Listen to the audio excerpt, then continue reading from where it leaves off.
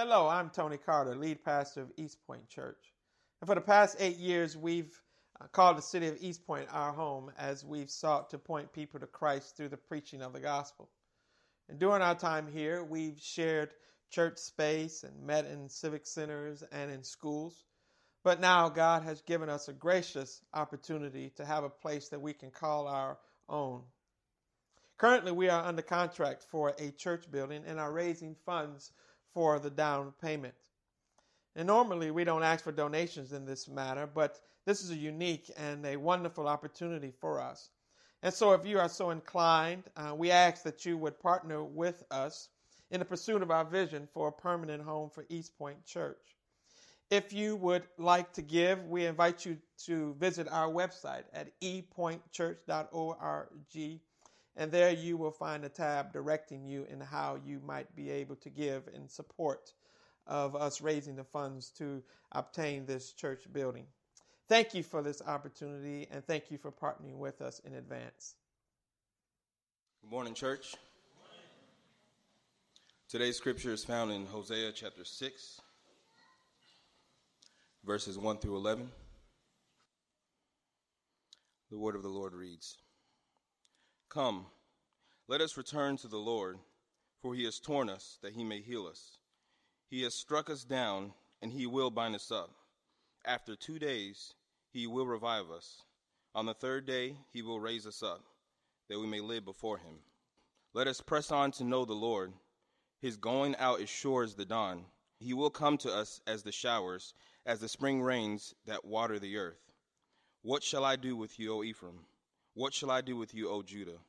Your love is like a morning cloud, like the dew that goes early away. Therefore, I have hewn them by the prophets. I have slain them by the words of my mouth, and my judgment goes forth as the light. For I desire steadfast love and not sacrifice, the knowledge of God rather than burnt offerings. But like Adam, they transgressed the covenant. There they dealt faithlessly with me. Gilead is a city of evildoers, tracked with blood. As robbers lie in wait for a man, so the priests band together. They murder on the way to Shechem. They commit villainy. In the house of Israel, I have seen a horrible thing. Ephraim's whoredom is there. Israel is defiled. For you also, O Judah, a harvest is appointed when I restore the fortunes of my people." Amen. You know, I think I can say pretty confidently that we often forget how deceitful sin is. We forget the impact it has on us and it has on others. It's just awful, and I don't think we contemplate it. I don't think we contemplate how it makes us do things and how it makes people do things that are just irrational. They just do things that just don't make sense. It blinds us to the truth. Sin blinds us to reality. But unfortunately, that is the plight of everyone who enters into this world. Paul tells the church in Corinth that in their case, the God of this world has blinded the minds of unbelievers to keep them from seeing the light of the gospel of the glory of Christ, who is the image of God. All enter into this world blinded to the truth. Sin does not allow us to see the glorious realities of the gospel, the splendor of the gospel. And so, what God does is he opens up our blind eyes, as we just sung, that we pray that the Lord would open up our blind eyes, and he opens up blind eyes and he clears out the cobwebs, enabling us to see the beauties and the glories of the gospel. We see the glory of the gospel in the face of Jesus Christ. God takes the blinders off so that we can see reality, so that we can see truth. If you are a Christian here this morning, if you are following after Christ, do you understand that that's what happened to you?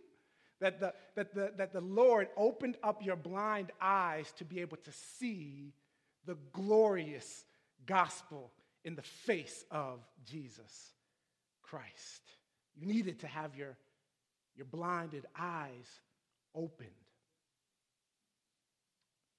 But although our eyes have been opened, that is indeed true. Our blinded eyes have been opened by Holy Spirit, enabling us to see Jesus. It is the nature of indwelling sin that wants to keep obscuring our vision.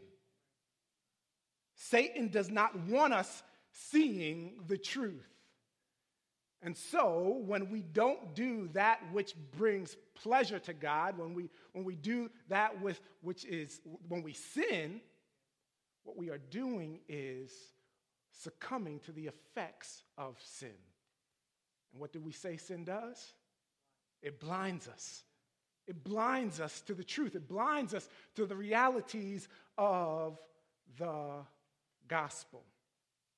You can't see the wonderful realities that are found therein. Instead, sin has you, as C.S. Lewis says, going on making mud pies in the slum because we can't imagine what is meant by the offer of a holiday at the sea. Hosea was prophesying to a blinded people. They were a blind people. They couldn't see the realities and the truths of the gospel. If you recall where we are in Hosea's prophecy, we are still in the midst of the lawsuit that God had brought against his people. They are being indicted because of their sin. The Lord has pronounced judgment, and he is administering discipline on the people of God. So what we have in Hosea chapter 6, in these first 3 verses, what we have from Hosea is a plea that he has for the people to return to the Lord. There's a plea. Remember, Israel is guilty as charged. They are being punished because of their sin. And yet throughout Hosea's prophecy, God has been true to his nature. He has been full of mercy and slow to anger and abounding in steadfast love and steadfast mercy. He has been faithful to his covenant. These are God's children, and so even in their guilt, even in God's pronouncement of judgment upon the nation, and in the midst of his discipline, we see sprinkled throughout roads of repentance, fountains of his mercy, rivers flowing with his grace to his people. These are God's children, and he loves them. He desires to have a right relationship with these people. Hosea knows this. And so he, in his prophecy, begins to plead with the people to return. Look at what he says in verse 1. Come, let us return to the Lord. Again, in verse 3, let us know, let us press on to know the Lord. Do you hear the plea? Do you hear the plea in Hosea there? Do you hear his plea? I would venture to say that most of us know a little something about this plea here, this urging to come back. Many of us have been on the side of pleading.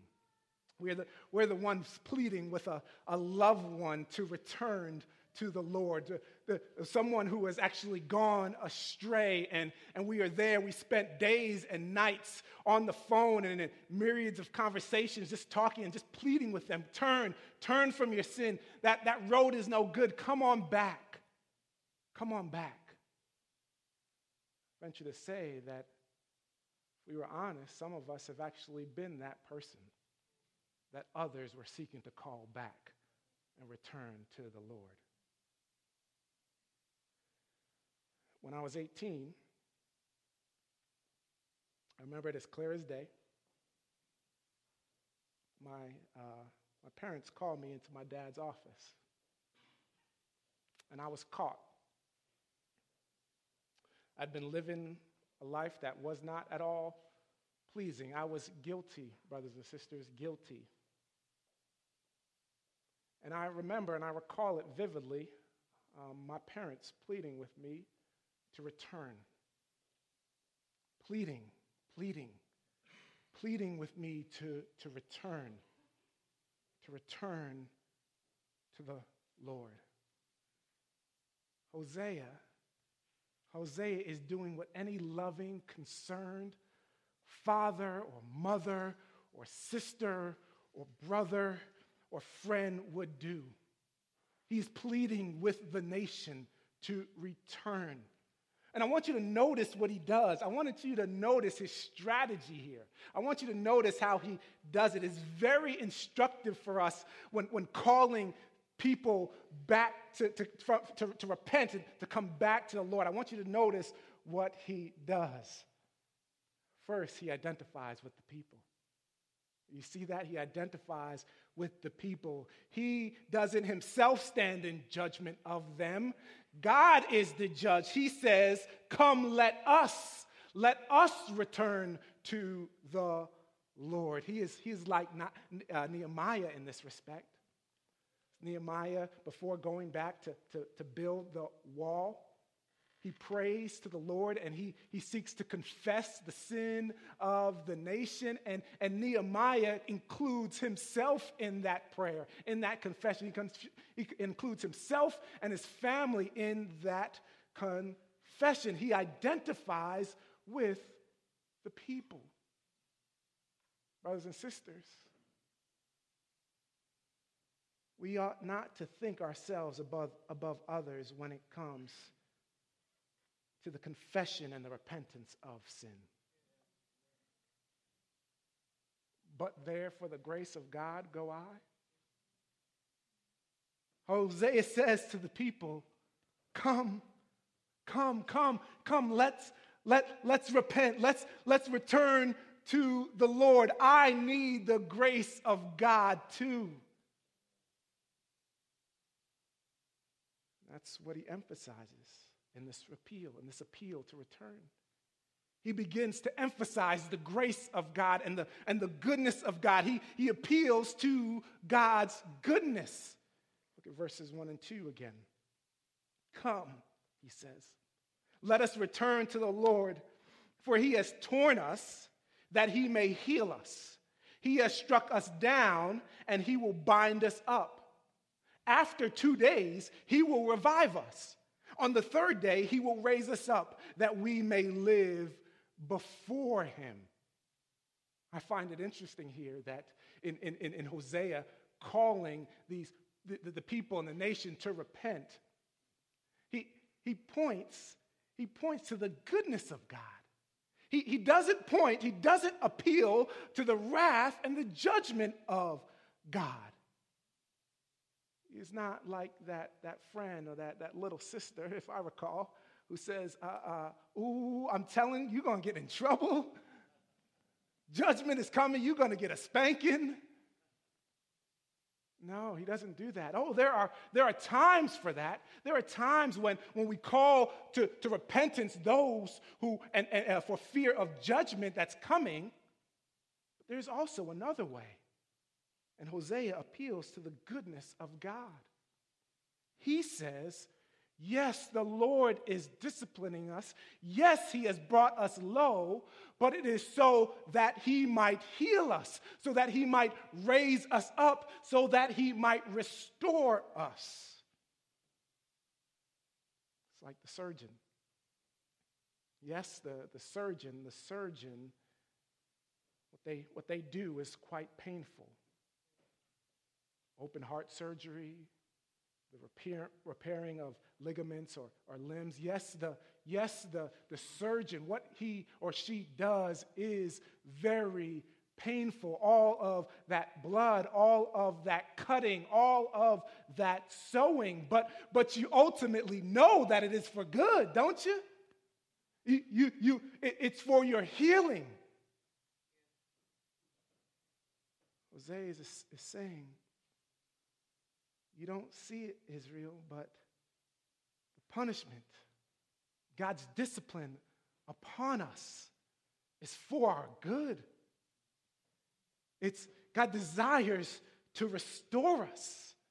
He's saying, like the psalmist in Psalm 119 and 71, it was good for me that I was afflicted, that I might learn your statutes. Here is Hosea speaking about the goodness and the mercy of God and telling them to return.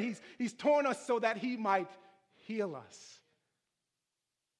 Hosea boasts about God's goodness. But he also boasts about the satisfaction and the contentment that is found in God, that God provides, the contentment that God provides. Look at the second half of verse 3. He will come to us as the showers, as the spring rains that water the earth. Israel's actions had shown their lack of contentment, their lack of fulfillment, their lack of satisfaction with God. This is why they committed adultery. This is why they found themselves in the streets, giving themselves to whoever came along, because they were discontented with God. They thought there was something better out there for them. But Hosea tells them, no.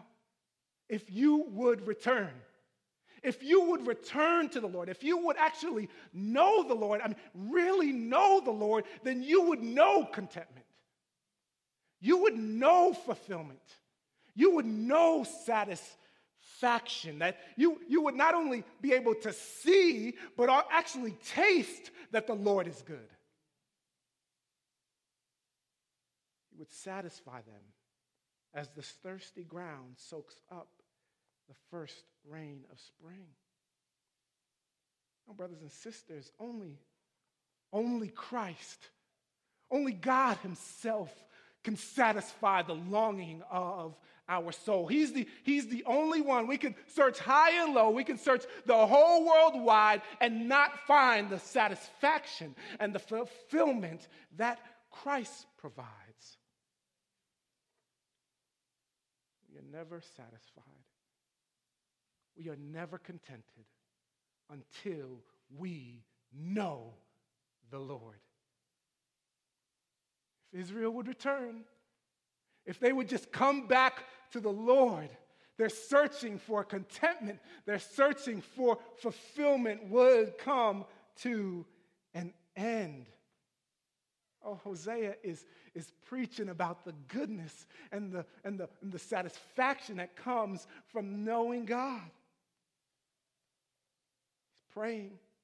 In this plea, he is praying and longing for them to return, praying that the goodness of God would lead them to repentance. Are you here this morning and needing to return home? Are you far off and straying? I want to plead with you that God is indeed good. I want to encourage you to turn, to repent of your sins. You're not too far gone. I want to proclaim to you the goodness of God. There is contentment there. There is satisfaction there. You may be in a difficult time right now, but it's so that he might heal you. So return.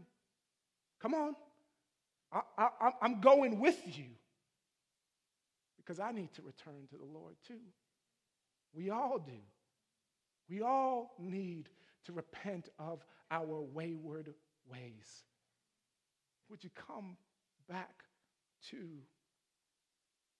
the Lord? Don't be like Israel. Listen, don't be like Israel this morning, who found themselves succumbing to the effects of sin. What did we say sin does? It blinds us. It blinds us, and most destructively, most heinously, sin blinds us to the goodness of God. That's what it wants us. That's what it wants us to know. That's what Satan wants us to know. It wants us to think that God is not good. But he is. Israel hears this passionate plea from Hosea to return, for them to repent, but they can't see the goodness of God. They can't see it because they are blinded by their sin. Hosea appeals to them. And then the Lord himself comes and appeals to them. We pick it up in verse 4. As the Lord now speaks to the people. Hosea has been speaking to the people in verses 1 through 3. Now the Lord picks up and starts speaking to the people in verse 4. And he says, you could hear the concern. You could hear his love for the people here. He says, "What shall I do with you, O Ephraim? What shall I do with you, O Judah? Your love is like a morning cloud, like the dew that goes early away." There's a concern there. There's a love here. In reading this, I was reminded of what David said when his wicked son Absalom dies. You remember what he said? When Absalom dies, David is distraught and he says, "Oh, Absalom, my son Absalom, oh, Absalom." He is distressed. He is distraught over this. God is by no means pleased that he has to punish his children. As we learned last week, God doesn't get a kick out of this discipline. You could hear it in that address to the nation. It's like the loving father. It's like the mother who has done everything to call their wayward child home. It's like the husband or the wife who over and over and over again is pleading with them to return, to repent. "I want you home. Would you come home?" There's no enjoyment in this rebellion. There's no enjoyment in this discipline. They're not enjoying the separation that exists between them. But the pleads are to no avail. They are to no avail. And the actions of the wayward have left them grieved. Brothers and sisters, that was me at 18. So I stood there in my dad's office and my parents were pleading with me to turn, to come back home. Look, I had a wonderful upbringing. I grew up with two godly parents who loved me, provided everything that I needed. They were good to me. I didn't want for anything. They loved me, put a roof over my head, fed me. And there they were, pleading with me to return. Saw tears running down my mother's face. And I stood there, and I turned, and I rebelled because I thought there was something better. Look, for those of you who are young, children, teenagers, look, I'm here to tell you there's nothing better. Your parents calling you to return home is their love for you, their goodness. They want what's best for you. Oh, I want to plead with you. If you hear anything this morning, listen to them. Listen to them. I didn't. I turned. Here was Israel, who had a loving father and a loving husband who was after their good. God wanted the best for them. He wanted to be in right relationship with them. He wanted to bless them. He wanted to take care of them. He wanted them to be his people, and he would be their God. They were blind to that goodness. Their love and their faithfulness to God was fleeting. It was hot and cold. It was like the morning cloud or the dew that is there one minute and gone the next. Israel's love and affections were up for grabs. They were up for grabs off to the highest bidder. Whoever made appeal to their affections more, that's where they would go. You know, it's hard. It's hard to love somebody like that, huh? Isn't it? It's hard to love somebody like that. They are with you and loving you one minute, and then the next they're off to the highest bidder, on to someone else. I have a pet peeve. It's a pet peeve of mine, and I probably shouldn't bother me as much as it does, but the Lord is still sanctifying me. So just pray for a brother, okay?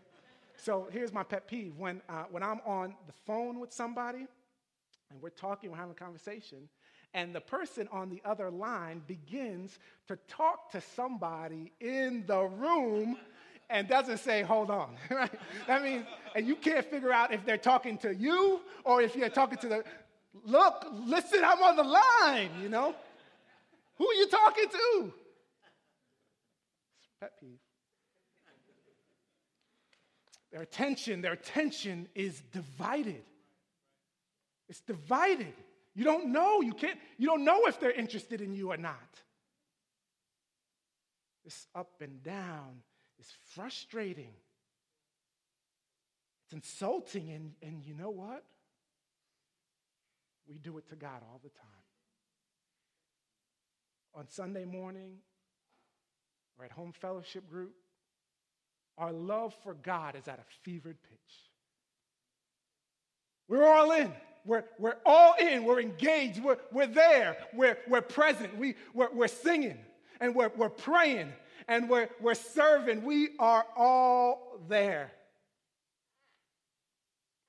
But not more than 2 minutes after we leave that gathering, we forget all about the Lord. And if we are honest, our affections, our love, our attention, our love fluctuates even in the midst of those things. Some of us here this morning, even in the midst of praying, in the midst of singing, our attention, our love has fluctuated up and down. Your love and affections have moved on. They have gone to the highest bidder. They go to our jobs. They go to our children. They go to our task lists. They go to our passions. They go to our lusts. Our love is like the morning dew. There 1 minute, gone the next. Are these words stinging a little bit? Do you feel them cutting at your heart and exposing your heart a little bit? They were cutting Israel. They were cutting Israel. The Lord was stepping all on their toes. But they deserved it. God's words cut because they were true. Look at verse 5. Therefore, I have hewn them by the prophets. I have cut them by the prophets. I have slain them by the words of my mouth, and my judgment goes forth as the light. Here God is saying, I want these words to cut. I want them to cut. I want them to hurt so that you would hear them and turn and come back. I've sent you prophets. I've sent my word so that conviction would come and that you would turn and come back to me.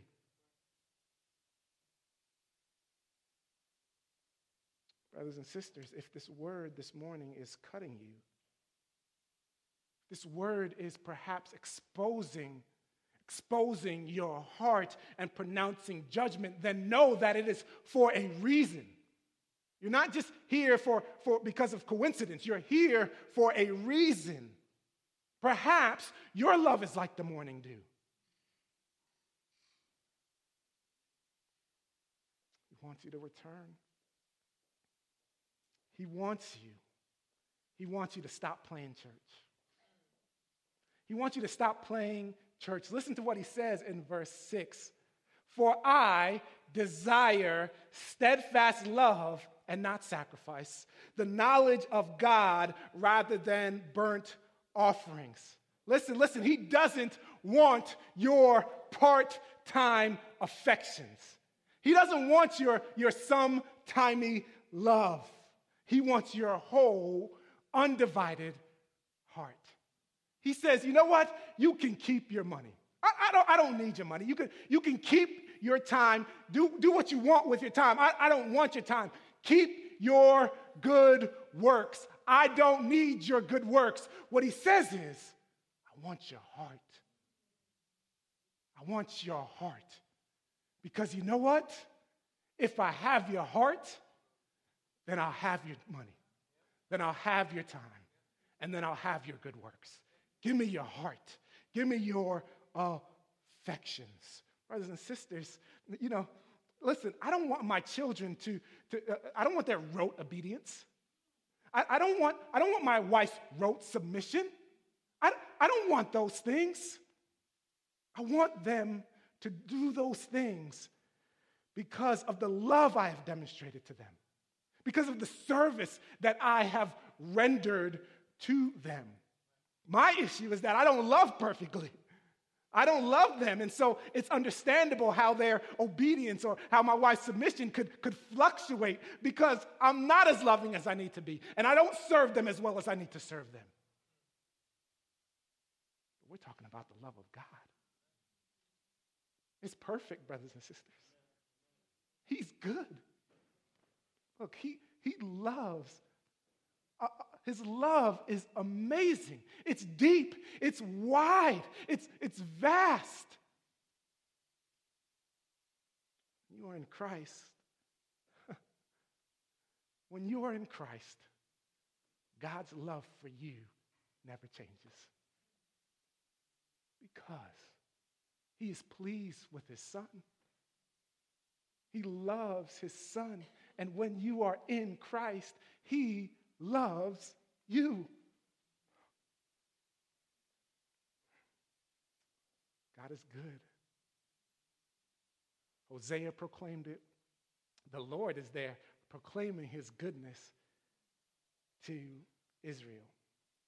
And you would think that after these passionate pleas, you would think that after hearing about the goodness and the mercy of God, even seeing it demonstrated over and over, all they had to do was look in their past history, in their family lineage, and see that God was good.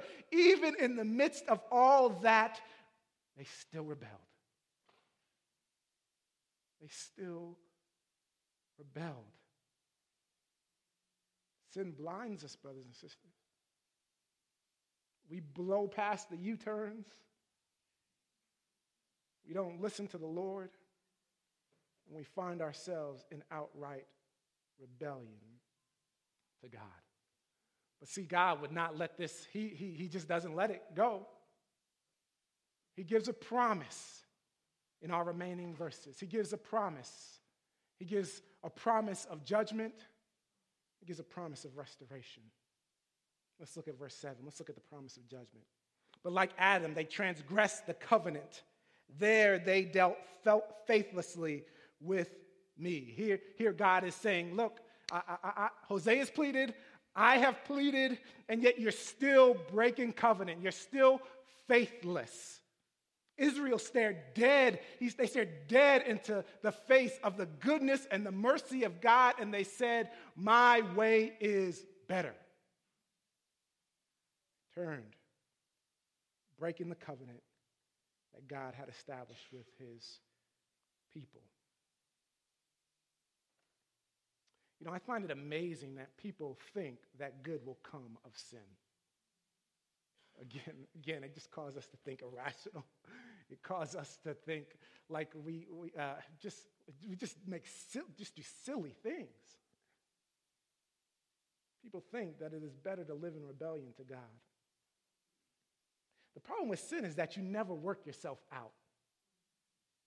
The more you sin, the deeper you go.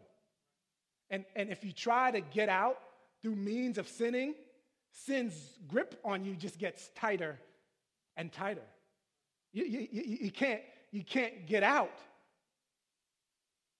What once seemed like a thriving, healthy environment, when sin enters in, it wreaks havoc. It destroys. That's its nature, to kill and to destroy. This is what happened to the nation. Their rebellion led to evil in the land. The priests were corrupt. There was murder and bloodshed. Israel was saturated with sin. Things were so bad, listen to how God summarizes it. Verse 10. In the house of Israel, I have seen a horrible thing. Ephraim's whoredom is there. Israel is defiled. This language here is just striking, and I'm reminded of God's assessment of the world that he made back in Genesis 6 and 5. The Lord saw that the wickedness of man was great in the earth, and that every intention of the thoughts of his heart was only evil continually. And the Lord regretted that he had made man on the earth, and it grieved him to his heart. Brothers and sisters, outright rebellion destroys a nation. Sin, when left to run rampant in the church, destroys the church. Villainy, corruption. It happened in Israel. Don't think it won't happen here. We've seen it happen. And so, brothers and sisters, here at East Point Church, this should be a reminder to us to not let sin run rampant. This is important for us when we talk about informal discipline, the disciplining of one another, that when we see each other straying, when we see each other going down a path that we shouldn't go, it's important that we urge each other to turn. Come on, let me go to you and let's return. I'm going to go with you. Repent. Let us not think that this couldn't happen to us. This is why we need to be repenting of our sin and turning always to the Lord. Israel, though, remained blind. They remained blind, and they received a twofold promise. Promise of judgment, promise of restoration. Look at verse 11. For you also, O Judah, a harvest is appointed when I restore the fortunes of my people. The key word in this verse is when. The key word in this verse is when. When is not if. When is not maybe. And kids, maybe doesn't mean yes. They always, when you say to your child, yeah, they ask for something and you say maybe, they think it's a done deal because they bring it back to you later on. Right, Aiden? Right? When coming from the mouth of God is a sure thing. It's a sure thing. This here is a promise. There was a promise of a harvest. There was a promise of a harvest. This is not a good harvest. Like we usually hear, when we hear the word harvest, we think of a good harvest, but this is not a good harvest here. The Lord's saying that you're going to reap your just rewards for your sin. Judah in the south was going to reap what Ephraim was facing in the north. Should they continue in their sin? should they continue in their rebellion, judgment was sure. This is a promise. They could be sure of it. But also in verse 11, but also we have the sure promise of restoration. God says that judgment would take place when he restored the fortunes of his people. Judgment and blessing would take place at the same time. At final judgment, this is how it will be. Matthew 25, 32 through 33. Before him will be gathered all the nations, and he will separate people one from another, as a shepherd separates the sheep from the goats. And he will place the sheep on his right, but the goats on his left. Those who repented of their sin, those who were trusting in Christ, those who belonged to Christ, those whose eyes had been opened on the right, those who continued in their rebellion, far from God, blinded to the wonderful glories of Christ, on his left. Brothers and sisters, judgment and restoration is sure. It's promised. Judgment and restoration is coming. You know, this text is so mind-blowing in so many different ways. I find it quite amazing. I find it quite amazing and inexplicable how Israel could look into the goodness of God, look into his grace, look into his mercy, look into the fact that he desired their good, and turn in rebellion from him. It's just mind-boggling. It's just hard to believe. But then I am shown my sin. And it's not so hard to believe. Reminded of my own heart and how so often I see the goodness of God. How it's proclaimed to me over and over again. How when I dive into this word and I see just how good he is, and I turn and think something's better.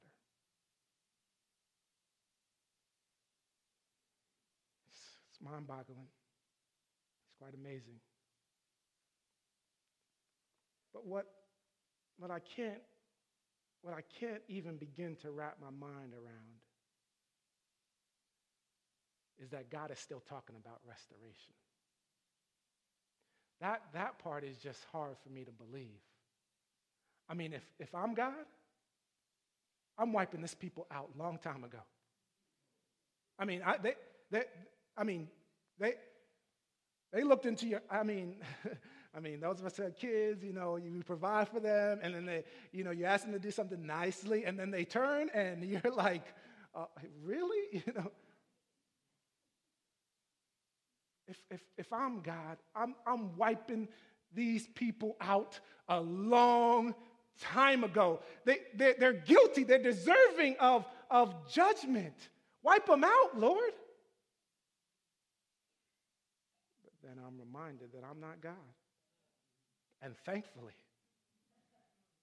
me nor you are God. And that's not the gospel. The gospel is that a good God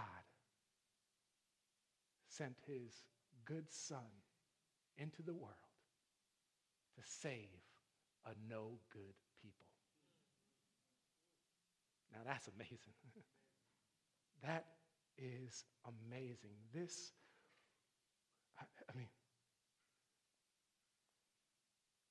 We were no good people. We continued in our rebellion, turning away from him, running away from him. And this good, loving God chased us down. He ran after us. He opened up our blind eyes so that we could see him in all of his glory, in all of his splendor, and recognize and see that he was good. That nothing in this world could compare. Do you see Jesus? Have your eyes been opened? Do you see how good he is? Do you see how wonderful he is? I can tell you there is nothing in this world that compares to the glorious gospel of Jesus Christ. There's nothing that compares to him. Nothing. Nothing. If you've seen that goodness, if you've got eyes to see it this morning, turn to him. Repent of your sins. Remain in him. Do not let sin blind you to the goodness of God. Don't let it do it. Pray the Lord would open up your eyes to allow you to see the risen Christ. There's nothing better, nothing more glorious.